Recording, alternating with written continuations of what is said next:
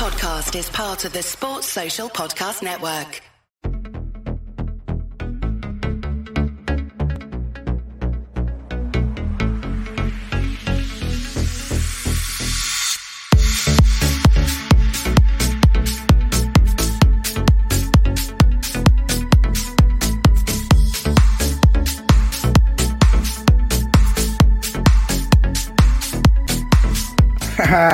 Ladies and gentlemen, welcome to the LFC Day Trippers community. How you doing, people? You're probably surprised to see me in the hot seat tonight. Gav's having a night off, Keith's having a night off, and Avi's still too young to host. So they put me in charge, and you know what happens when I'm in charge. But anyway, listen, thank you for everyone. Bloody hell, we got a nice bit of crowd in there already. Get your comments in. I've got two amazing guests. Amazing. I'm actually nervous today because no, I am. People know that I'm not nervous normally, right? I'm a veteran of this, on the LFC Day Trippers. But today I've got Harry Symeou, right? Who's probably the only other football man that knows about football as much as me. All right. Just about. And then I've got my boss, basically. Normally he's been telling me what to do for 2 years now, I think, maybe. Right. And I'm actually on the other side. I've got Ben Haynes in the house. Ben, Harry, welcome. Absolutely welcome, guys. Thank you for having us, mate. Honestly, Ben, you know me, I'm not nervous ever. Right. But today you're the most relaxed man on any show that I go on, Grizz. I know, but why am I knee shaking today? When I'm hosting you, it's this is not right. Hosting duty, mate. Do you know what? I got a feeling after about 5 minutes, I might say, Ben, take over.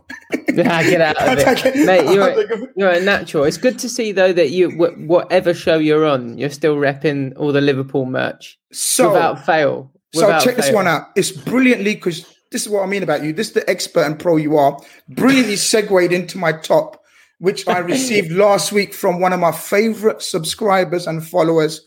A shout out to Kieran Thorne. Don't know if he's in the chat. Have you seen him in the chat so far? If he is, not so far. No? No? You're rubbish. Find him, please. If Kieran's in the chat, thank you so much. It fits absolutely perfectly. It's a bit big for me, so I can't lose weight. That's my excuse. So there he is. Kieran's in the chat. There he is. But Kieran, as you can see, put him up. Where is he? There you go. Yeah. Put him up, Avi. Keep fiddling around with it like usual. I told you. Oh, I won't touch it. You go. But yeah, top man. It fits like a glove. Obviously, brilliantly modelled by myself. Thank you very much, Kieran. You're an absolute gentleman and a gent. But lads, this is Carnage / Transfer Agenda show, because Carnage normally is Carnage, but when we're in transfer window. No, we're not even. Am I not getting no introduction today, Grizz? Introduce yourself. Oh, no, look, it's okay. It's okay. I'm humble enough to take the back seat and let these two take charge. So it's fine. Do you know what? Absolutely fine. I got nervous. I've been telling you now. I got nervous. Ben's in the house. I'm hosting. I got nervous. Avi, Blue Chip, Mr. Blue Chip himself, out in California. How are you, my brother? Yeah, I'm good. I'm blessed. Good. I'm going to try not to. See again. You won't give me mic time. Blessed to share the screen with Harry and Ben. So. Well, I'm going to try because I get accused of bullying you in the chat. I'm going to try my best not to swear at you, curse you, but there's no promises. But listen, we're going to start talking about sort of everything that's going on in the world of coaches, transfers, players, owners. And we're going to start off with Arsenal. What better club to start off with than Arsenal? Harry, obviously we're going to touch on news across the road, which we'll get your feelings on as well. But from your point of view, a decent end to the season, but it still didn't make up for what was overall a bad season, I'd say. I don't know if you agree, but you can have your say. What happens now? What would you like this summer? Because your owners are always under pressure anyway from other aspects. But this summer, how crucial is this summer for your owners? It's massive, because they've got to find a way of giving Mikel Arteta the tools he needs to do the job. They obviously feel that he is the right man. They they made quite a big, bold decision, actually, by appointing someone who'd never coached or never been a manager of a first team sort of at that level. And so to do that was brave on their part. I think they were probably trying to think outside of the box a little bit. And, you know, early on in Mikel Arteta's tenure, it looked like it was the right decision. It looked like Arsenal were going in the right direction. And the FA Cup win at the back of last season really kind of propelled the levels of propelled the expectation, maybe a little bit too much. As you said, though, decent end to the season, but it wasn't good enough to rectify the poor start to the season. And that's the big issue here. So I think Arsenal need to be looking to do a lot of business in the summer. I think although we're not in Europe for the first time in 26 years, and that does come as a blow. What it allows us to do is it allows us to trim the squad down even further. And we can now maybe get by with less players, which means we can, I think, the rebuild. How many? Well, I think you can probably get away with about a squad of 19, 20, whereas before with Europe and with the Europa League and the Carabao Cup and the FA Cup and the Premier League, you needed a 23, 24 man squad. So I think what it allows us to do is it allows us to shift some of that dead wood without worrying as much about being left short. So, but the thing is, right? I know you said we're out of Europe this season, and you're gutted about that, or it's a bad thing. Is it for Arsenal? Could this be a blessing in disguise, if you know what I mean? So it gives Arteta time, because he's a coach, right? He's more coach than manager, if you know what I mean. He loves to be on the training ground with the players, whatever. Right? Is this a time to really get his methods and tactics across this summer and have a closer knit squad?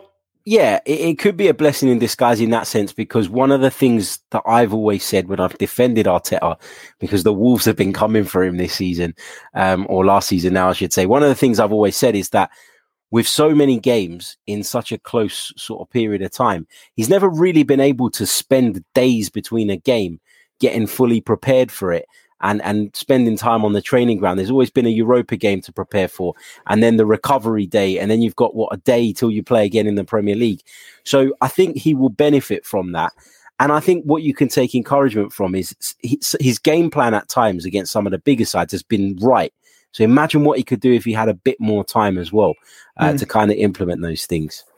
I'd have thought there may be there's a possibility that they're low-key thinking, maybe we don't have to make too many signings. Maybe we don't have to back him that much. And then they just leave it up to Arteta. If he performs well, he stays in a job. If he doesn't, they can still turn around and say, well, you had a full summer, you had a full pre-season, you're still not performing. And they can sort of almost slope out of it. Do you know what I mean? That it's almost a bit, I think they could almost be a bit calculated there. Yeah, I get what you're saying, but I think, they have. I would hope they don't, obviously. Do you know what I mean? From my point of view, just because I actually think Arteta is a good coach. Like, I think if you're going to commit to him, like we always said, Harry, if you're going to commit to him, then commit. If you're going to do it and have the whole philosophy project, like trust the process vibe, you can't give up at the first sign of trouble. Yeah, but equally, if they wanted to get out of the Mikel Arteta thing, I think they had ample enough excuse to have pulled the trigger. Yeah. Because to finish 8th in the Premier League and to go out, not just because we went out in the semi-finals of the Europa League, semi-finals is a respectable place to get to, but the nature of the exit was so bad. And the pressure was there from a lot of fans. If they were going to sort of cut him loose, I think that was the opportunity to do it without anybody, even me who has defended Arteta most of the season, I couldn't have really argued with it had he been sacked off the back of the way that campaign went. So yeah, but the Europa League, mate, even if you go deep into it, it feels like anything other than winning the Europa League is just a massive waste of time. Yeah, agreed. It's always so like that, though, isn't it? It is. It's always like that. It's almost, I felt like, obviously Harry will know more, but it felt like the Arsenal fan base were just totally, their opinion on the season, Arteta, everything was based on that Europa League campaign. Like literally, regardless of, even though you had, as I said, you ended up finishing 8th, right? Yeah, but I don't think it started out like that, though. I don't think it started out with people being fully focused on the Europa League. But as things panned out, falling too far behind the top 4, then we fell too far behind the top 6. Then you had, the cup exits. A culmination of all of those things got us to the point where it was very much Europa League or bust. And that's a consequence of not doing well enough in the Premier League, ultimately, isn't it? Yeah, Harry, I love this comment. I proper love this comment. This is the poshest trippers lineup everywhere. Obviously, they mean no. This is true. Obviously, excluding me, right? Because fucking hell, if you're calling me posh, man, you're in trouble. But the other 3 lads, honestly, the poshest lads I know, right? It's brilliant. Oh, I'm loving this. Yeah, Chris, you've lost it. Honestly, but Avi, looking from the outside, as you are. Even though I say that, I know you've got a couple of contacts at Arsenal. What do they need looking from the outside? Like if we just we don't watch every game of Arsenal. We get a lot of match of the day. We get a lot of highlights on Twitter. We get a lot of match reaction from fans. But gauging all that, what do Arsenal need this summer, in your opinion? First of all, do you think they need to get rid of anyone? I think there's a few players that should be fighting for their careers. I think Lacazette should be one that should be sort of shifted. Again, question marks over Aubameyang. I know he got his contract and then his form was just it wasn't great in the first sort of 3-4 months of the season. I think, though, that this is a blessing in disguise for Arteta and his Arsenal team that they're not playing in any kind of sort of European football next season. It reminds me of when Brendan Rodgers, his first season when we finished 7th, Grizz. Then the second season we had no European football. And all of a sudden, we went on this momentum sort of charge. And, we should have really won the league that season in 2013-14. It just reminds me that I don't think Arteta will make a serious title charge, but he's got that free week. And one thing that the way he comes across is he's very articulate in his planning and his approach. I don't think he got that this season with Europa League football and then, the FA Cup, the League Cup runs. I don't think he ever got that sort of break where he could just sort of plan, each game but one did. As it comes. No one did. But I think with him, because it's his first job as well, I think it's really imperative that he has that time. So I think next season, I think they can make, I think they'll climb up the table, but whether they can climb into top 4, I'm not sure. Signings, it just depends. I mean, they've got some great youngsters that I think, why hasn't Arteta given them a chance? We talk about Balogun, who's, been dubbed the new Nicholas Anelka, who's been on the peripheral in the reserves, but he's scoring goals. You've got Miguel Aziz, who's a very good holding midfielder. I know he's 18, but he's a talent. So there are talented players there. You've got obviously the Croydon De Bruyne and Smith Rowe. So there's talent there. He just probably needs I would only say about 2-3 signings, 3 signings tops. Maybe Harry, 20-25 million pound players. Harry, give me what you hope for. And give me what you think your owners will deliver for Arteta. In terms of positions, the biggest concern going into the summer is the centre of midfield, because that was a problem last season. We now know that it's likely Matteo Guendouzi is going to leave the club on a permanent deal, as we suspected was going to be the case. Lucas Torreira is another one who wants to leave. Is he still on loan? No, they didn't buy him in the end. He wants to go to Boca, doesn't he? Boca. Yeah, he was on loan last season at Atletico Madrid. He didn't really get a look in, to be fair. And it's hard to argue with Simeone on that when he's guided them to the title. But Torreira was a bit part player, but he doesn't want to be in London. That's been abundantly clear from the very beginning of his Arsenal career. Sometimes it just doesn't work out. But that's one we've got to move on. We've got to move Guendouzi on. Now they're talking about Granit Xhaka being sold as well. And a lot of Arsenal fans don't like him. But if anybody tells me that he wasn't Arsenal's best midfield player last season, and arguably Arsenal's most consistent player across the whole team last season, then they're talking from an agenda point of view, because they're using what happened between Xhaka and the fans a couple of seasons ago and still sort of not over that, because he has improved dramatically. Maybe he's still not good enough in the long term. And if the money was right, then I'd consider moving him on. But 18 million euros, which is what Roma are reportedly sort of willing to pay, is just not good enough. And you wouldn't accept that. Absolutely not. Either. For Xhaka. Absolutely not. How much You was got that, to think, 30 Grizz. No, 18 million euros, by the way. So it's probably about 15 million euro pounds. How old is he, Harry? He's 28 years old, but you're talking about a 28-year-old, the captain of Switzerland, a guy who's fit basically every single week, doesn't miss games of football, has marshaled our midfield so well over the course of the season, has developed under Mikel Arteta. Everybody waxes lyrical about Kieran Tierney at left back, and he's done great, don't get me wrong, but Kieran Tierney has the freedom he has because Granit Xhaka backfills and slots into this kind of left centre back / left back role when he bombs on.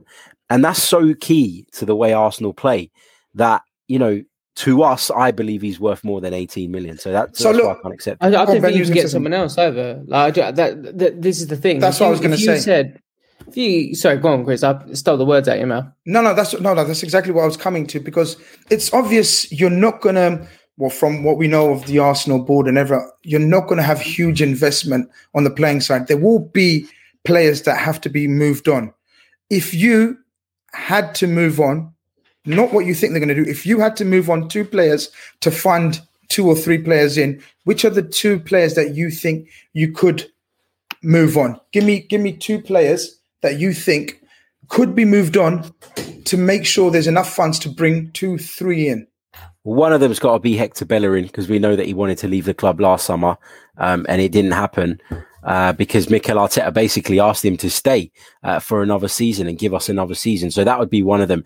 And the other one that immediately comes to mind is Alexander Lacazette. I think he's probably had his best season in an Arsenal shirt. But you're talking about a guy who's approaching 30 years old, and you're talking about a guy who's going to go into the last season of his contract. So taking all of that into account, it's not, you either with Lacazette, you either make a decision and give him an extension, or you move him on. There's no dilly dallying about with it this summer. We've got. He's 30 now, Harry. Isn't he? He's 30 now, isn't he? Or is he 29? I think he's gonna turn 30 soon. I'll just double check. So how much do you get for Lacazette? How many seasons has he got? How many years got on the contract left? So yeah, you're right. He's just recently turned 30, Alexander Lacazette. Literally a week ago. And did you say 2 years left? No, so this season coming will be his last season. You're not going to get much for him, Harry. That means you're looking at, I don't know, a nominal fee kind of thing. When you get into the last contract and you're 30 years old, like obviously Liverpool have got a few players like that as well. So where would you strengthen? And who do you think Arsenal are looking at? What's the inside story? Give us the inside story, Harry. Go on. Well, we need a left back to cover Kieran Tierney, because as great as he is, he's inevitably going to be injured 3 or 4 times over the course of the season. So that's a must. Centre midfield is a must, because especially if we lose Xhaka, because we're going to be left with Partey and El Neni. Ceballos has, of course, returned to Real Madrid as well. So we're really light in midfield. That's the main focus for me. I don't think we need centre backs. I think, that if we do get one, it'll be a bonus, but we're okay there. If Bellerin goes, I think you need another right back. So I'd say the 2 full-back positions and centre midfield would be the priority for me. And of course, bringing in some sort of creative midfielder, because Martin Odegaard has also returned to return as well. Avi, I know you want to jump in. Just want to ask this question to Kieran, who's asking Harry: is Willock good enough to become a regular? Harry was impressive in his game time at Newcastle, which he was. What's the situation there, do you think? So the situation is that Mikel Arteta has been quite forthright in saying that he wants him to stay. He's going to bring him back, and he sees him as playing a role next season. Me personally, and this is going to sound really harsh considering the goal return that Willock produced during his time at Newcastle, but I don't think he fits at Arsenal. And it's not because I don't think he's a promising young player. It's just stylistically, I don't think he fits. What Joe Willock is incredibly good at doing is arriving late in penalty areas from a deep starting position and popping up on the edge of the box and finishing off chances. But a lot of the time when you play for a club like Arsenal or any of the big clubs, you play against sides that sit deep on the edge of their penalty area, and you don't really get that chance for Joe Willock to show what he can do in a transition. I think for Steve Bruce, it worked perfectly because Newcastle would sit back, they'd suck people in, they'd get the ball out wide, and whoever received the ball out wide always knew that Joe Willock would be in and around the edge of the penalty area to look for him, because he'd make that run. But I don't think his overall game gives you enough for him to play in a team like Arsenal. I don't think he has enough creativity, enough guile to unlock a defense with a single pass, for example, or to beat a couple of men and open up a space. I just don't think he's at that level. But I do think he's a good player, and a Premier League club like Newcastle would do well to pick him up. Just a last question on Arsenal before we move on, and it's a loaded question, and because I want your opinion, I want a yes, no, but with a bit of context. So it's not a yes, no, then, isn't it? So basically, I want you to tell me: is Arsenal in for Bissouma, and do you think he'll end up at Arsenal? And do you think he's needed? 3-part question. Arsenal have been linked with Bissouma, as have a number of other clubs. Liverpool have been linked with Bissouma as well. No but for me, I like him. I like what he brings to the table. I think physically he's brilliant. I'm not sure he's where I'd like him to be on a technical level. And looking at Arsenal's midfield, I think what's worked best since Mikel's taken over has been that double pivot of Xhaka and Partey. Whoever plays alongside Partey for me has to have the ability to drop deep, receive the ball with facing his own goal from the back four, turn and be able to pick out passes and move Arsenal forward. You don't think he'd do that equally as well as Xhaka? So in a different way. In a different way, but in terms of giving him the ball into feet and watching him sort of spin and kind of like drive forward, maybe he's not going to smash a 20, 30-yard fizzer pass into someone waiting to receive the ball on the half turn, but equally, like he can take the ball on the half turn himself. So I mean, I think Xhaka's really underrated in that sense. I think people kind of get hooked on these. There's been a couple of moments. I know the Burnley moment this season was the one that sticks out, right? Where he dropped into that hole. He played the ball. I think with Granit Xhaka, what he gives you is he gives you a positional discipline, and Bissouma gives you the greater physicality. So it depends what way you want to look at it. Do you want someone who's got the physicality to cover the spaces that he himself leaves because he can get back? Or do you want someone who I could tell you every minute of every game where Granit Xhaka is going to be on the pitch. And I'm not saying, by the way, that Granit Xhaka is a better player than Bissouma, or that I wouldn't take Bissouma. What I'm saying here is that in terms of the way I see Mikel Arteta building the midfield, I think Bissouma's profile is too similar to that of Thomas Partey's. And so two of those guys, I think, would see us struggle to progress the ball forward. If someone offered me one of the two, I would take Bissouma in a heartbeat. Over Xhaka, is this? Oh, yeah, like in a heartbeat. But having said that, I think that you're in a similar position to where kind of like, there's a number of clubs that are in this position at the moment. I think Everton are in it. I think Spurs are in it. Arsenal definitely in it. On that periphery, on the outside looking in on the top four party, there's a number of players that in all those chasing teams, they've got a number of players that are good, not elite. And it's so hard to move them on because the money doesn't ever seem quite right. Yeah. They're not on outrageous wages, but in order for them to move, a club would have to have better money or decent money at least to spend on wages. And then if you want to make that next jump and get a hold of a player, realistically, we're all looking at similar sort of players, right? So if we're looking to bring someone that can genuinely impact the midfield, you're probably looking at Leicester and going, can we steal Tielemans? Can we steal Ndidi, for example? And there's no way that those players are leaving to come to an Arsenal, a Spurs, an Everton, a West Ham at the moment, Yeah. So you can't really scale up. It's so hard to scale up from someone like Xhaka. I also think, though, with someone like Bissouma, I think there is an element of risk to that transfer because, yes, everybody kind of beats the whole Premier League proven drum. But to play for an Arsenal or a Liverpool where the expectation is to win every week and to win playing a certain way is very different to being the standout player at Brighton. And I would, it's not to say that I don't think he can make it at a bigger club, but I have reservations about in a summer where we need to do a few bits of business, absolutely breaking the bank for someone who I don't think's profile quite fits. I would rather Arsenal went and signed, for example, Frank Kessié from AC Milan. I think he could do that job. And wouldn't we all, Harry? And he'd be available. But you'd be able to prize AC Milan into doing a deal for less than what you would get Bissouma for. I genuinely believe that. And also, somebody like Ruben Neves at Wolves is, for me, the type of player I'm looking for. Technically incredibly secure to be able to pick the ball up from the back, turn, spin, play balls forward, but also very tactically disciplined. So there's a few options I'd look at before Bissouma, if I'm honest. Have you wanted to ask you Neves something? before Bissouma as well. Yeah. Have you wanted to ask you something? Because he fits the profile. He fits the exact player that I think Arteta wants in there. And Arsenal's links to Bissouma are not that strong. People have been talking about it, but the actual evidence of Arsenal being interested in him is not very strong. There's been reports over the last few days that he's on the list, but he's not anywhere near the top of it. And that's because I don't think he fits the profile Arteta is looking for. It's not because I don't rate him. I think he's a good player. I'm not sure he's the right fit. Harry, just a quick one, Harry.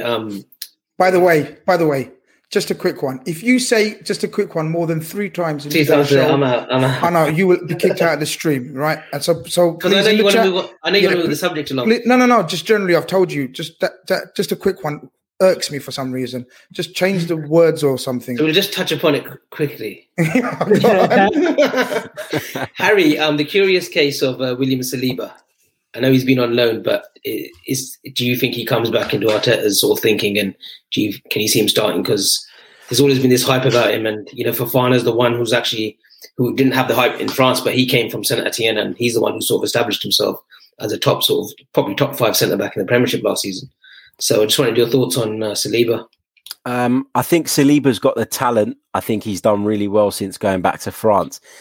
I think Arsenal, having invested £27 million in the guy, will feel like they need to give him a chance.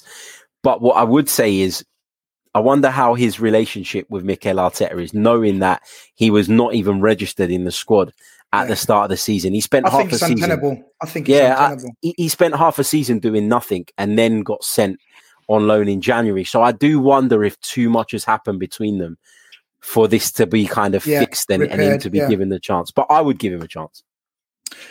So Arsenal seems like, as usual, as every season, right? It's like they've got loads to do. All right, we're looking for the right type of player, exactly. But listen, I've got a feeling you will be in for key players. There obviously seems to be news about links to Buendia of Norwich. A tricky type of creative player. Obviously, with Odegaard and going, it kind of suits you, like to sort of find someone like that. And I asked about Bissouma because I know Liverpool are in for him as well. And it's interesting to see your viewpoint on Bissouma sort of not fitting your profile, whereas I think he fits our profile in terms of the Gini replacement. Obviously, not like for like. Just to make it clear, it's not that I don't rate Bissouma. It's that I just don't think he is what we would be looking for. He's a Liverpool midfielder because he's dynamic, because he's quick, because he gets around the pitch. And he's good. And he is a Gini Wijnaldum. He is that kind of 3-man, hard-working midfield player. But in Arsenal, I think the way we're playing now, that role is very specific, and I'm not sure he fits it. That's all. Cool. Ben, this week, comparing it to last week, where I know we spoke, and some of the names that we were talking about, and you guys were so disheartened. Like, where do you go from here? And then, isn't football amazing? Like, do you remember we were talking about being not interested, disinterested, want the season to end, not much fun? What's there to look forward to? Empty stadiums, all right. And suddenly, stadiums filling up. Suddenly, so many elite coaches suddenly appearing on the market. And who would have thunk you are, seems like, on the verge of, in my opinion, getting one of the top 3 elite coaches in world football. Talk me through your emotions. Yes, you put him that high. Oh, 100%. So there's unanimously. Look, let the chat let us know about what you think about Antonio Conte. Is he top 3 coaches in world football right now? Let's just have a yes, no. The best. He's pound for pound right now the best coach in Europe. I wouldn't argue. I think just the only thing is his European record. I know you got to the Europa League final last season with Inter, but it just a little bit deludes him. But he's top Abby, quality. We're talking about Spurs here, so no, I know. Records like way football. First, they need to get, because in my opinion, let me put it out there. If you get Antonio Conte, because we know it's not done yet, I think you're an early contender of winning the transfer window, and I really mean that. What do you think, Ben? Mate, to be honest, it's been a bit of I think you nailed it when you sort of were talking about the nature of the the football merry-go-round, because up until a week ago, everyone looked very settled. Everyone looked completely settled. There wasn't really much chat. There was a little bit of noise. I mean, maybe 10 days ago, there was that more noise about Zidane, but it just kind of unsettled a few people. And suddenly then you've got 4 or 5 elite coaches all in the frame. Ancelotti moving to Madrid sort of came a bit out of nowhere and took us all by surprise. But also I think that equally probably paves the way for someone like Graham Potter or David Moyes to go to Everton, and then we'll get even more movement. But it just didn't look like that was going to happen. So I think Spurs fans across the board, I think it's been something like 45 or 46 days that Spurs haven't had a manager for, which is some sort of record. It's got to be a record in Europe. But it's been really, really weird to go through this period. And thankfully the Euros has taken a bit of heat off of Spurs, because it's just meant that everyone's been able to take a breath. And I think I don't really know what's going on in terms of like how far along the line. I'm refreshing Twitter like everybody else at the moment, just to try and work out which version of events you can follow and believe. But I'll get in touch with my sources at Spurs and let you know later. Give me a heads up. I'll take a look at WhatsApp later on, mate. But it's difficult to know which version of events to follow and to know is the most accurate. But the point that you made, Grizz, there just earlier on, I think that's really interesting, is that it feels like the stars have aligned a bit for Spurs to get, if they do get Conte, because you look at what he did with Inter last year, you look at what he's done with Chelsea, Juve in the past. Like, at the moment, Spurs' squad, from all angles, I think people absolutely sledged Spurs' squad last year, saying, well, you've got a world-class forward pairing in Son and Kane. If you can get Gareth Bale playing, then you've got an elite front three. But Gareth Bale only started 10, 11 games last year. In the midfield, we've got a load of talent, but couldn't quite get it to work, or couldn't quite get a consistent tune out of there. And at the back, Spurs defensively last year, were with one of the greatest defensive coaches of all time, supposedly, couldn't defend for toffee. So realistically, on paper, I don't know that without this kind of weird merry-go-round that we're talking about, that Conte goes to Spurs. But the way that it's all worked out, I think a lot of Spurs, do you know what is good? I think a lot of Spurs fans haven't had the chance to work out what this means yet. Do you know what I mean by that? As in, I know exactly what you mean. They haven't had the chance to work out. We ended the season with a very clear message from Daniel Levy in the programme notes on the final day of the season, saying, or the final home game of the season, saying Spurs need to go back to their roots, their identity, the idea of like ascribing to a philosophy. And really, Conte is actually, I would say, more aligned with perhaps Mourinho. I was just going to say. Than kind of an old school, we'll score one more than you approach of like, we're going to play football with style, with flair, with a flourish.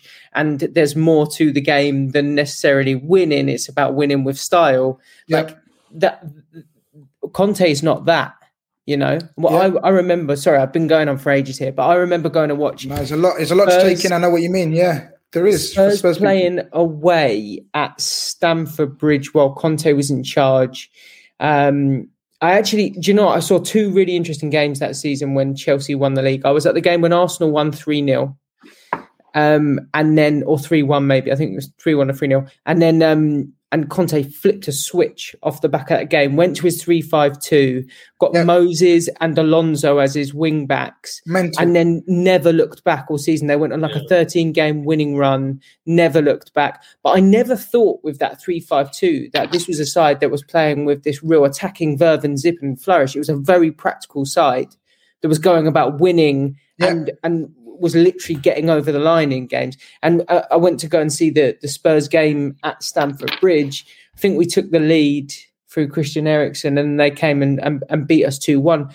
They sort of ground it out, but they were just very practical, very compact, incredibly difficult to break down, structurally fantastic. And so for Spurs fans, I think we're in this really difficult position at the moment, because if it does happen, you're sort of like, okay, hang on, is this a philosophy thing, or is this now get over the line thing again, which is an interesting way up. Sorry, I talked for ages there. No, I love it. I love it when you do. I love listening to you. Avi, I've left this comment on screen for a reason, because I know you've got something to talk about with regards to this, the director of Juve. So ask away, talk away. Yeah, I think they still had issues though, Paratici. I think that was just before Agnelli came in. So I think they had issues. But just on Conte, it does seem that he takes these ballsy jobs where he wants to work with these crazy sort of chairmen, whether it's at Chelsea, obviously at Juventus as well. And he just sort of like, he actually is successful. And then he says sort of Arrivederci. And he has that fight for your life attitude as well with these players. I think there's a clip they showed yesterday on when he was at Chelsea. He literally grips up his coach, his assistant, and literally tells him to send out some instructions, but he literally grips him up and pushes him. And like, I think Conte would be brilliant. The only good thing if he comes at Spurs and if he does revert to that 3-5-2, 5-3-2, he's got Matt Doherty, who was playing as a wing back at Wolves, and he could revitalise the career. And you guys might laugh, of Ryan Sessegnon. Where is he, Ben? But he'll be on his way back. Yeah, Hoffenheim. So he'll be on his way.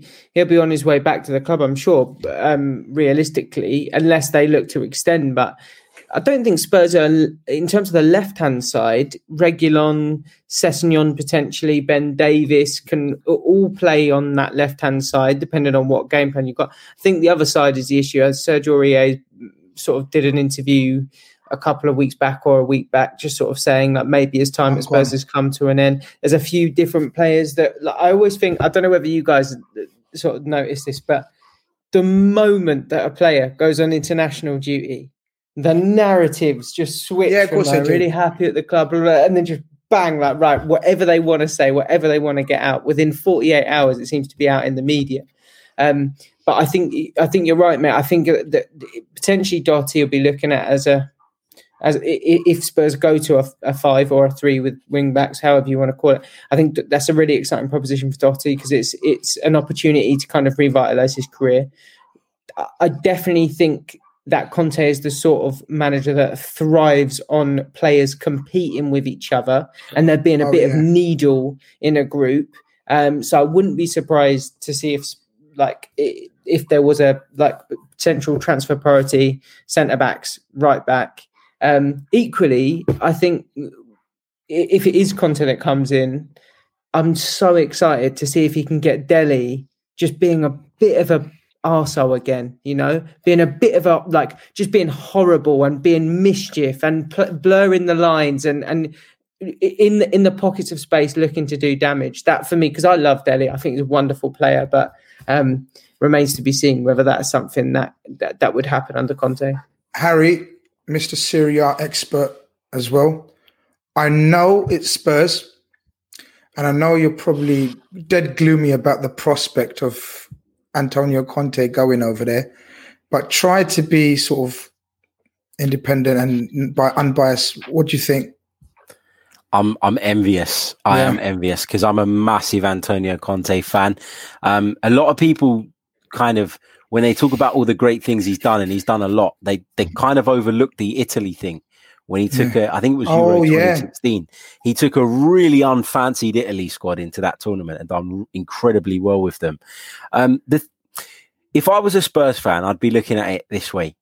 With Antonio Conte, we can't lose, because either he comes in and he delivers success and at least gets us back in the Champions League, or he outs Daniel Levy for the way he is, and he'll galvanize the fans to kind of take action against Daniel Levy and turn the view to and turn the focus basically on Daniel Levy. One thing I can tell you about Antonio Conte is if he doesn't like something, he won't put up with it. He doesn't. He knows that he is worth enough. He knows that his stock is high enough to be able to walk into a meeting and say, I disagree with where we're going forward. I quit. He's very headstrong, and he can be a little bit rash, I think, in decisions sometimes. So the reason he's leaving Inter now is because he's been told that he's going to have to raise some money by allowing a couple of players to go. or one big player to go, however it's going to happen. And he's not happy with what they're looking at doing moving forward. And that's because of finance. So for Antonio Conte to come into Spurs, while I'd be, as a Spurs, if I was a Spurs fan, I'd be delighted. It does feel a little bit strange again. It feels like when Mourinho joined, where you just can't really see how that marriage between him and Levy is really going to work, but you're still excited, and that overrides that kind of worry because he's Antonio Conte and he is that bloody good. And tactically, he's incredible. Everybody knows the way he wants to play. But, a lot of people say he's a defensive coach. I don't think he is. I think his sides are expansive when they can be, but also have that ability to kind of go into resistance mode and just hold teams off. And what he does incredibly well is improve individual players. I mean, I don't know how much of Serie A you guys watch, and I'm not saying he was a bad player when he was in the Premier League, but the difference in Romelu Lukaku today to the Romelu Lukaku that left the Premier League in terms of his overall game, his awareness, his ability to drop into deeper spaces, a bit like Harry Kane does for Spurs now, and allow people to run beyond him. He uses his physical attributes. It's a totally different player. Yeah, he's come on so far. I think Conte's. But you mentioned Kane there. Sorry, go on, Ben. Go on. Well, I was just going to say, I think Harry picked up on a really good point there in that we're all in this. There's so many clubs that are in a similar position with their ownership and their boards, and the point that Harry made around this sort of smooth transition into a new manager, and whether that manager is going to work with their chairman, for example, it's going to be fascinating to see how it all plays out. Because I have no idea. You read, right? You read and you see things like the way that Tuchel was, for example, at PSG. And people are, is it Tuchel difficult to work with, blah, blah, blah. And the next thing you know, he's winning the Champions League. Do you know what I mean? And like Chelsea fans will forgive anything now. Like, as far as they're concerned, he can do whatever the hell he wants. I think that's probably the same with Conte. I think he's going to be one of those guys. I think, to be honest, it would have been the same with Mourinho as well. You stomach a certain amount of stuff, don't you? Because ultimately the juice is going to be worth the squeeze if you win the trophies. And I think right now with Spurs, it's quite clear that any manager that comes in, the number one thing is got to be, can you get Spurs over the line in the cup competitions? Because I think realistically, top four now is now a group of 7 sides. It's not a case of like you're a shoe-in for top 4 so long as you've got decent players. It's an absolute battle. So the cups are more important than ever. Again, I've left a comment from Roaring Lion this time. If Conte comes in, where the fund's coming from, and he's put Kane with a wink emoji. This is the biggest question. I think one of the major transfer situations, call it, is going to be Harry Kane, Ben. So let's just assume for the show purposes that Conte does accept this job, and that's one of the main questions. Like Harry and Avi said, that he needs funds somewhere. There needs to be funds generated from somewhere, and the best way of generating funds from a Spurs point of view, or Spurs valuation players point of view, is Harry Kane. What do you think will happen, and what would you like to happen, and what would you think will happen if Antonio Conte does take over and he has to deal with the Harry Kane situation? Mate, on a level, I don't think anything has changed. I don't think anything has changed in terms of the way it will be with Spurs and Harry Kane. If someone wants to buy Harry Kane, they're going to have to come up with an outrageous bid to get a hold of. What's outrageous? Be realistic at the same time. 150 million? Like a guy that's got 3 years left on his contract, that he's irreplaceable. There is no striker in the world you could go out and get a hold of that could do what Harry Kane does. Bring Lukaku with him. Lukaku's already come out and said that he's staying at Inter. He's already you wave 100 million at Inter. They need Harry. If I'm not mistaken, they're desperate for cash right now. Inter kind of thing. Inter are desperate for cash, but I think they can probably raise it in other ways. I think they'll be looking at raise. I think Achraf Hakimi will be the one that they probably look to move on first, and they should get a fair chunk for him. And I mean, you're looking at. Sorry, mate. Go on. No, you finish, Ben. Yeah, go on. But someone's made a great point though on another player. So get him. So, bring up. Sure. Well, yeah. I just think realistically, there's no way that Spurs sell Harry Kane to a rival. So you're not selling to Chelsea, who are probably a club that could raise the funds. I don't understand how anyone can make the argument that Harry Kane should go and play under Ole Gunnar Solskjaer. Like I completely understand there's Man United fans who are enormously loyal to him, and that's one thing. To be loyal is one thing, but to genuinely believe that Ole Gunnar Solskjaer is the sort of manager that can lead Man United to a title next year, or can lead them deep into like the final stages of the Champions League and potentially win a Champions League, like no way. Like why would Harry Kane go and potentially have absolutely everything riding on him to basically try and carry United to a title? If that's the case, if that's what like we're looking at here, the only club that I'm looking at and saying realistically you're panicking is Man City. But I don't think Man City spend 150 million on a player. I agree with you. I just can't see that. I love the whole narrative, right? That Tottenham aren't going to be able to keep hold of Kane and all that. Obviously, as an Arsenal fan, but Harry Kane can't turn around and say to Tottenham that they're not trying to improve things. If they then now go and after appointing Mourinho, they now go and appoint Antonio Conte. You know, at least they're trying. I know the Mourinho thing didn't work, and I didn't think it was going to work, but they still went and brought in somebody who, in my opinion, stood a greater chance of leading them to silverware than most because of his previous record. And Conte is the next person in line for that. So it's a tough one, but I think Ben's right. I think it's going to take a major bid to get Harry Kane out. And even if Harry Kane wants to go, I don't see anybody coughing up that sort of money. I really don't. Avi, do we think Harry Kane, I know Ben's like put up a brilliant defense for Harry Kane not to leave, right? But the rest of the world, majority of the world, think possibly. I think if Antonio Conte wasn't the incoming manager, and let's say it was, for argument's sake, let's say it was a Potter or whoever else, Martinez or whatever, I have a very strong thing. In my opinion, I think Harry Kane was a goner if that was the case. Does the fact that it's Antonio Conte now coming to Spurs, in your opinion, change anything? Or do you think Harry Kane still wants to go or should go? I think he should go. Like if £140 million or 150, like Ben says, comes in, I think just because he's been through these transitions through Poch, through Jose, and now you're expecting him to go through another transition, which could go horribly wrong because of Conte and Levy. The only thing is he scored so many goals. And look, I'm a Liverpool fan. I couldn't care less whether Kane wins trophies or not. But you don't want to see, it's like that Alan Shearer story. You don't want to see a striker who scored so many goals in the Premiership, right? And these are neutral fans speaking, without having any honours behind his name. Personal honours are fine, but I'm sure he wants to win league titles. Well, he's been vocal, hasn't he? I'm sure he wants to be in Champions League finals, win FA Cups. Like he's an ambitious footballer. So at 27, I think he's going to be 28 by the end of the summer.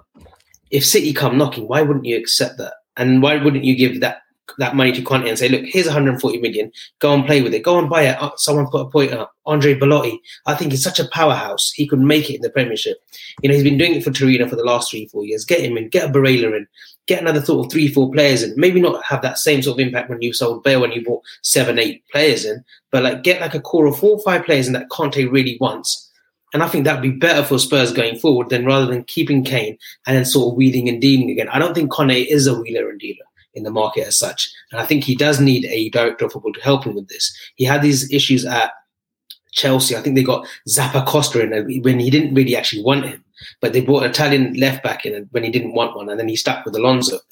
And he had that second season syndrome when they just finished 5th or 6th in the league. So I think with Kane, I think he needs to make a decision and be adamant that, look, I do want to leave now. Conte needs 3 things: Victor Moses, Ashley Arturo Vidal, and Ashley Young. Yeah, amazing. Kieran's got a question for you, Ben. Take it away, man. I think I know the answer, but let's just ask it. If City offer Jesus, Sterling, and 30 million. Yeah, in the bin. honestly. No chance. The thing is, to Harry's point, right? You know, Harry was talking about Xhaka earlier on. And he was talking about the type of football that Mikel Arteta wants to play and getting horses for courses. I hate the idea of there being any sort of cash plus player deal. It essentially says we don't believe that these players are good enough for our club and we don't want them, so we're going to pawn them off on you, give you some money and then take your best assets. Cash plus player deals are never good. Like Spurs, there's some of those. There's a lot of teams strapped for cash. If you're looking at bringing in a manager like Conte and then not going to give him the tools that he wants, instead you're going to take other teams. This is it. Dirty laundry. It don't make sense. No, it just is absolutely baffling. And in the past, this is the sort of thing that Spurs used to do. When we sold Dimitar Berbatov to Man United, we got 30 odd million and Fraser Campbell on loan. Like what does that mean? What does that mean to get Fraser Campbell on loan? I think he scored 1 or 2 goals in the League Cup. Don't bother. Give us extra 5 million. Let's just forget about the Fraser Campbell 18-month loan deal or whatever it was. I forgot about this that. Is why this is why these deals are just they're ridiculous, because it doesn't actually do anything for Spurs to have Gabriel Jesus come in. He's not an elite finisher. So you take away an amazing... Boothie will tell you otherwise. No, I reckon Boothie will tell us that he's a hard worker. Yeah. I don't need a hard worker. I need someone who's going to score 25 goals a season up front, and that is not Gabriel Jesus in this Spurs side. To add to that as well, when you were comparing it to the Xhaka point as well, I made all those points about Xhaka, but goals are worth more in football than anything else. So Harry Kane's value is incredibly high because goals are, they're just the most valuable thing in football, rather than, I could talk about him passing the ball out from the back and closing down spaces and backfilling holes, but none of that is as valuable as goals. Well, do you remember when we did a show on 90 Min, Welcome to World Class, and we were talking about strikers? It's not worldwide. There's not a massive depth of truly elite strikers that guarantee you both hold up play, excellent passing and work rate, and then the goals to go with it as well. So that's why when you start looking at the alternatives, I think Lukaku is someone that you look at and you say, right, okay, maybe he's not what Harry Kane. Yeah, maybe it's not quite what Harry Kane brings, but equally, you bring someone in that could fill that void. There's just so few people that can, and right now on the table, very few. There is. I think Chris sort of reiterating what I think may happen a lot this summer, saying that I think this summer we will see cash plus deals due to COVID impact on finances. I've got someone else made a brilliant point. Do you know what you will see, Grizz? You'll see lots of loans with obligations to buy to give the clubs an additional time to raise the funds. Yeah. Hold on. Well, there was another brilliant point. Oh, there is. But amazing point. Thank you for that. So look, Ben, if again, same question, unless your chairman comes with unexpected, unheard of, I don't think, has your owner got a record apart from the Bale sort of transfer where he gave all the money of the Bale transfer to your coach and said, go on, buy 7 players. And I think out of all of those, was it only Lamella's there? Am I right in thinking? But equally, this is one of the things that people often forget with those transfers. Spurs have actually, if Lamella is sold, for example, this summer, Spurs are going to make a profit on every single one of those players. Christian Eriksen, they've made a profit on. Vlad Kirikas, they made a profit on. Paulinho, somehow they've turned decent money on. We didn't know that. See, you give that side because we just think of them as flops. I think you made a loss on Soldado. Soldado was a loss. Soldado was the only one. Yeah, Soldado was the only one. But as a group, they're going to take more money back in than they spent to bring them in. And we look at that picture, right, of that 7 players. They're all lined up next to each other, and people are a bit like, whoa, come on, that's a bit dicey. But in actual fact, Daniel Levy made money on Chadley. He made money on Chadley. So Ben, where's he going to get money from? If it's not through player sales or major player sale like Kane, let's just assume for argument's sake, again, Kane stays. Again, very much like Harry with Arsenal, give me 3 players that you think you could get rid of value-wise, accept decent bids, which could be used to go back into players that you think you need in positions. Do you know what I mean? So let's say 3 out. I'll give you 3 out, 2 in, because you're going to be looking to bring in quality. I know you need more than 2. All right, 3 out, 3 in. The one that's well, the one like the people that we've seen talk about over the last 3 weeks, or 2.5 weeks since the end of the season. So Aurier's spoken, he sort of said, and there's been a lot of talk with PSG, which is I find incredible, but I mean remains to be seen. There's been discussion around Sissoko. I think there's a lot of talk there. And he spoke this week as well. Again, obviously, when you get quotes translated, you don't necessarily know if it was how it was meant. But Sissoko was another one. And then I think realistically, it's going to be an attacking midfielder. Spurs have got a load of attacking midfielders. They've got lots of players in that position who are, I think, all of them realistically, for the bid, potentially up for sale. It just depends. Again, this is just rumour, but I saw a lot of chat around the possibility of Eric Lamela looking to move on. And I don't know necessarily what that means, financially, but I suppose that's potentially your 3. NBA's got a shout in here. Aurier, you've mentioned. Sissoko, you've mentioned. Lucas Moura. I think I'd be fascinated to see what Conte makes of someone like Lucas, if it is Conte, what it makes it. Harry, you would probably know better than me. I can't remember, unless Lucas wants to convert into a right wing back. I don't know how someone like Lucas slots into a Conte system. Agreed. I think someone like Son slots into a Conte system as one of the 2 forwards.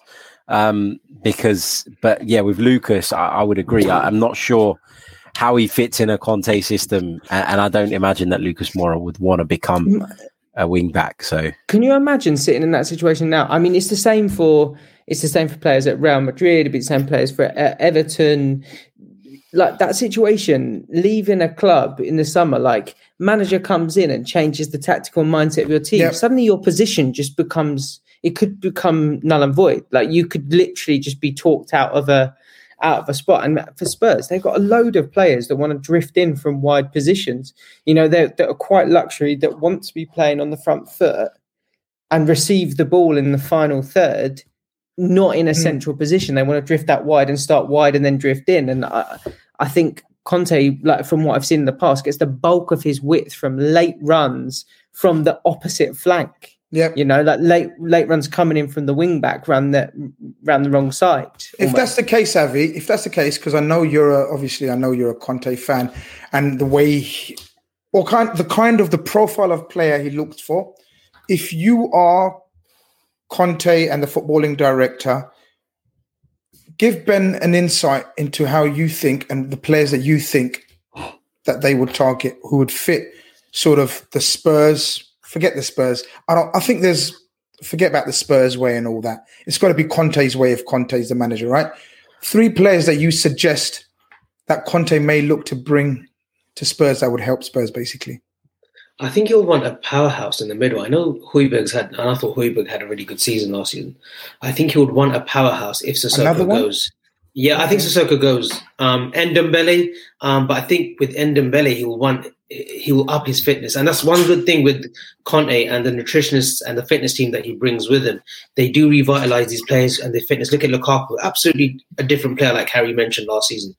Hakimi would be brilliant. Someone that just gets assists galore. He's up there with Trent in terms of numbers. So a powerhouse, I would say, unless he actually converts Ndombele, but we know Ndombele's engine ain't great. I know it improved towards the latter end of the season, but I think he needs a powerhouse in the middle and then a forward if Kane does go. But I think he will look for a powerhouse forward. Hence, I said as someone like a Belotti. I think that's been screaming for years that a player of that sort should come to the Premiership. That ilk. I think he's just an all-round brute. Do you know what you've mentioned? powerhouse in midfield. You've mentioned forward. I personally think, and I think Ben agrees with me, Spurs are a shambles at centre-back as well.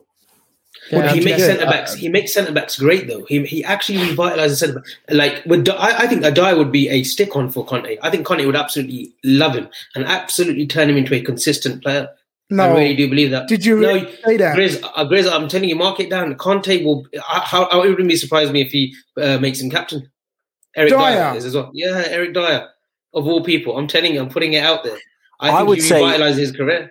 I would say that Conte doesn't really improve centre halves. He just overcompensates by having three of them and having the protection system around them. I'm not saying he doesn't improve centre halves, but when I look at the players that Conte's improved over the years, the ones that stick into my mind are not centre halves. I feel like he adds that extra security that makes the centre halves look more secure, and that kind of creates this false pretense that he can get blood out of a stone. Essentially, I just think someone like Eric Dyer is just not good enough. And I love these kind of messages. He did it with Luiz, though, didn't he, Harry? He did it with Luiz, didn't he, at Chelsea? I know he put him into like a 3, but then he played him in midfield at times. But Luiz was a different player, to be honest. He actually was playing well under him. But again, then you put Luiz in a 2, and I'm not saying he's bad in a 2, but he's not as effective. So I do think Conte's the guy that basically made everybody go, actually, David Luiz can be a decent defender, but actually it's because of the system. It's because of the support network that David Luiz had around him. He could step into midfield knowing there was another 2 centre-halves. He had the wing-backs and a defensive midfield player in front of him. I love, when you get new managers in and fans start making their fantasy lineups. Ben, take this one away, right? So Conte's 11 would be Lloris. Anyone know who Montiel is? Anybody know who he's referring to or could be? Montiel, or maybe there's a spelling mistake there. Okay, yeah, it's a fullback. Sanchez, Alderweireld, Botman as your 3 centre-backs. Montiel playing at River Plate. God, that's some wild knowledge from Stu. Amazing. I reckon that's key. And then you got Sanchez, Alderweireld, Botman. Reguilon, who underperformed. I think he's much better than what he showed. And then you got Højbjerg, Ndombele, Moran, Son. I don't see Kane in this team. What's going on here? Clearly thinks Kane's moving on. Do you know what?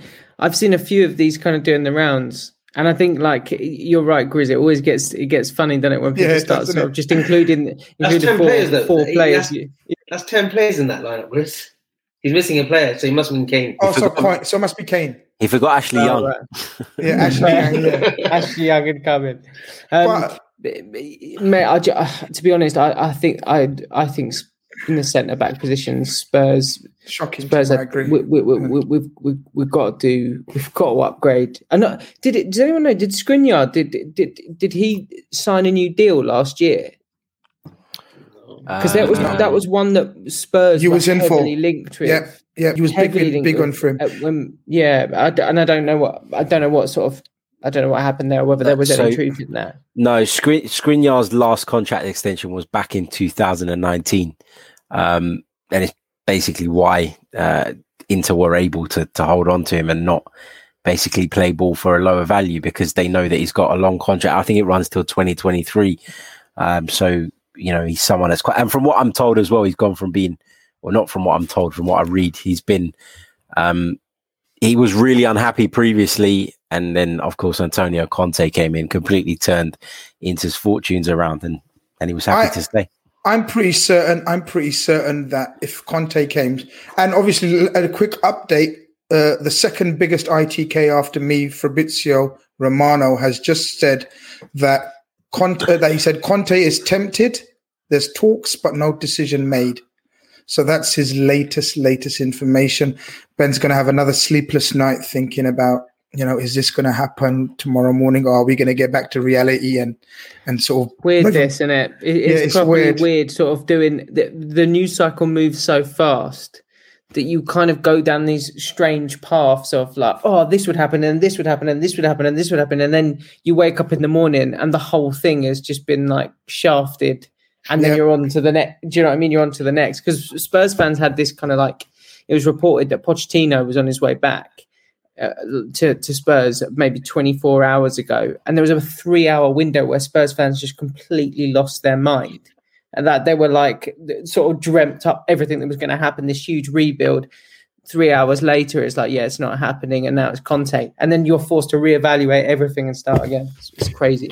I think the last question for Ben, because we've really got our money's worth off him. Cheers, I'm joking. Right? Yeah, well, I won that $5. Why isn't Rafa getting a shout for Spurs, Ben? And how would you feel if Rafa Benitez was? Because obviously we got fond memories of Rafa Benitez as a coach, and I think a lot of Europe still holds him in high esteem as a coach. How would you feel about that? Mate, he's an interesting one, isn't he? Because I feel like at Newcastle, he has an enormous amount of credit in the bank with Newcastle fans because of the way in which he stuck with the side after they went down. Because he was given more leeway with Newcastle to play slightly more compact football. I'm not going to say super defensive football, but very compact, practical football. I don't know whether he would have the same leeway with Spurs. I don't know whether you bring Benitez in and that his stock would be anywhere near high enough to do what he did with, say, a Newcastle and get away with it. Whereas Conte, I think Harry sort of hit the nail on the head. Conte comes at the moment, and Spurs, if it is him that comes in, Spurs fans are immediately being like, his record in recent years completely stacks up. Like, in terms of a relevant manager, you said it at the top of the show, you're saying is that he's one of your top three managers in the world you'd potentially have.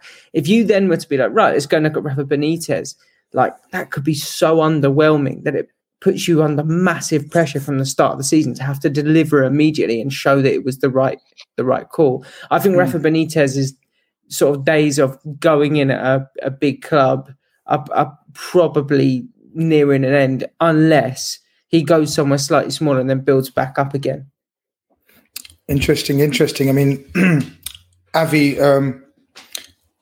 finally on Spurs, you think Conte will accept this job, or do you think he's going to wake up in the morning and think, what the fuck?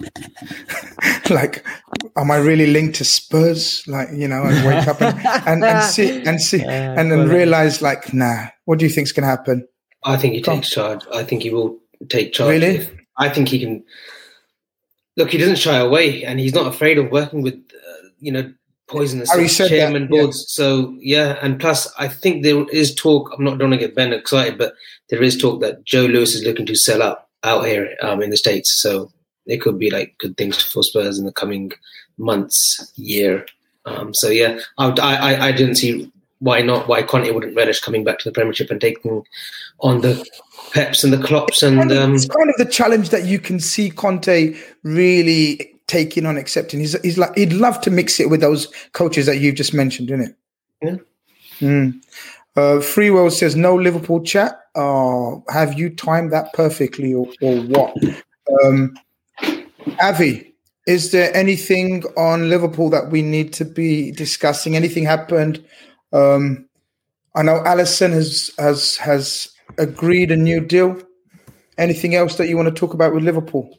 No, just that we're interested in, I can't even pronounce his name, El Sahid Haisic. He's a fullback at Napoli, can operate on the left or the right. I imagine that's a right back cover, so we're interested in him, as are Arsenal as well. He's available on a free transfer, so 28-year-old Albanian. I think he's a pretty good player, actually. He's done well at Napoli. And that's it. It's been a quiet week. I thought we might get some news in regards to a certain midfielder, but no, there hasn't seemed to be anything broken. So it's difficult at this time of season for all clubs because of Euros. Players are away on international. Well, quality players will be away on international duty. I think it starts next. When does Euros start, Ben? June the 11th. I think we're isn't it next Friday? A week tomorrow. Yeah, a week tomorrow. So trying to get deals done before Euros is a bit of a jeopardy, isn't it? It's jeopardy at the moment trying to get deals done. But do you expect any movement, Harry, at your club before the Euros start, realistically? I think they'd like to do business before the Euros start, but I'm not sure it's going to get done. I know that, there was reports coming out tonight that Arsenal had made a formal offer for Emi Buendia. That's been rejected, by the way, of £30 million. So it seems like Arsenal are trying to make that happen prior to the Euros. And of course, he's going off to the Copa America as well. So they'll like to get it done, but I don't think anybody will be overly sort of rushing to get things done and get them done at the wrong prices just to get it done before the Euros, if I'm honest.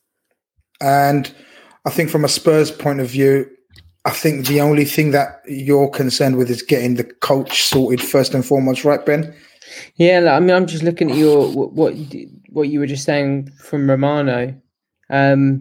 It's got you excited, isn't it? You're proper refreshing it like a kid again, and it's mad, isn't it? Do you know what? It's got me worried more than anything. Really? The Romano stuff saying Tottenham are pushing to reach an agreement with Antonio Conte. He's tempted by the job, but no final decision yet. Negotiations still ongoing about salary, new signing staff. Spurs are not willing to allow him to bring more than 4 staff members. I don't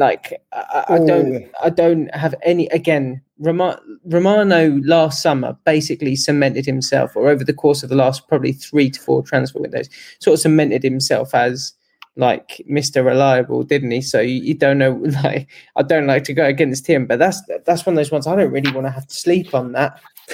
I don't want to sleep on that one. Yeah, I think that last bit about.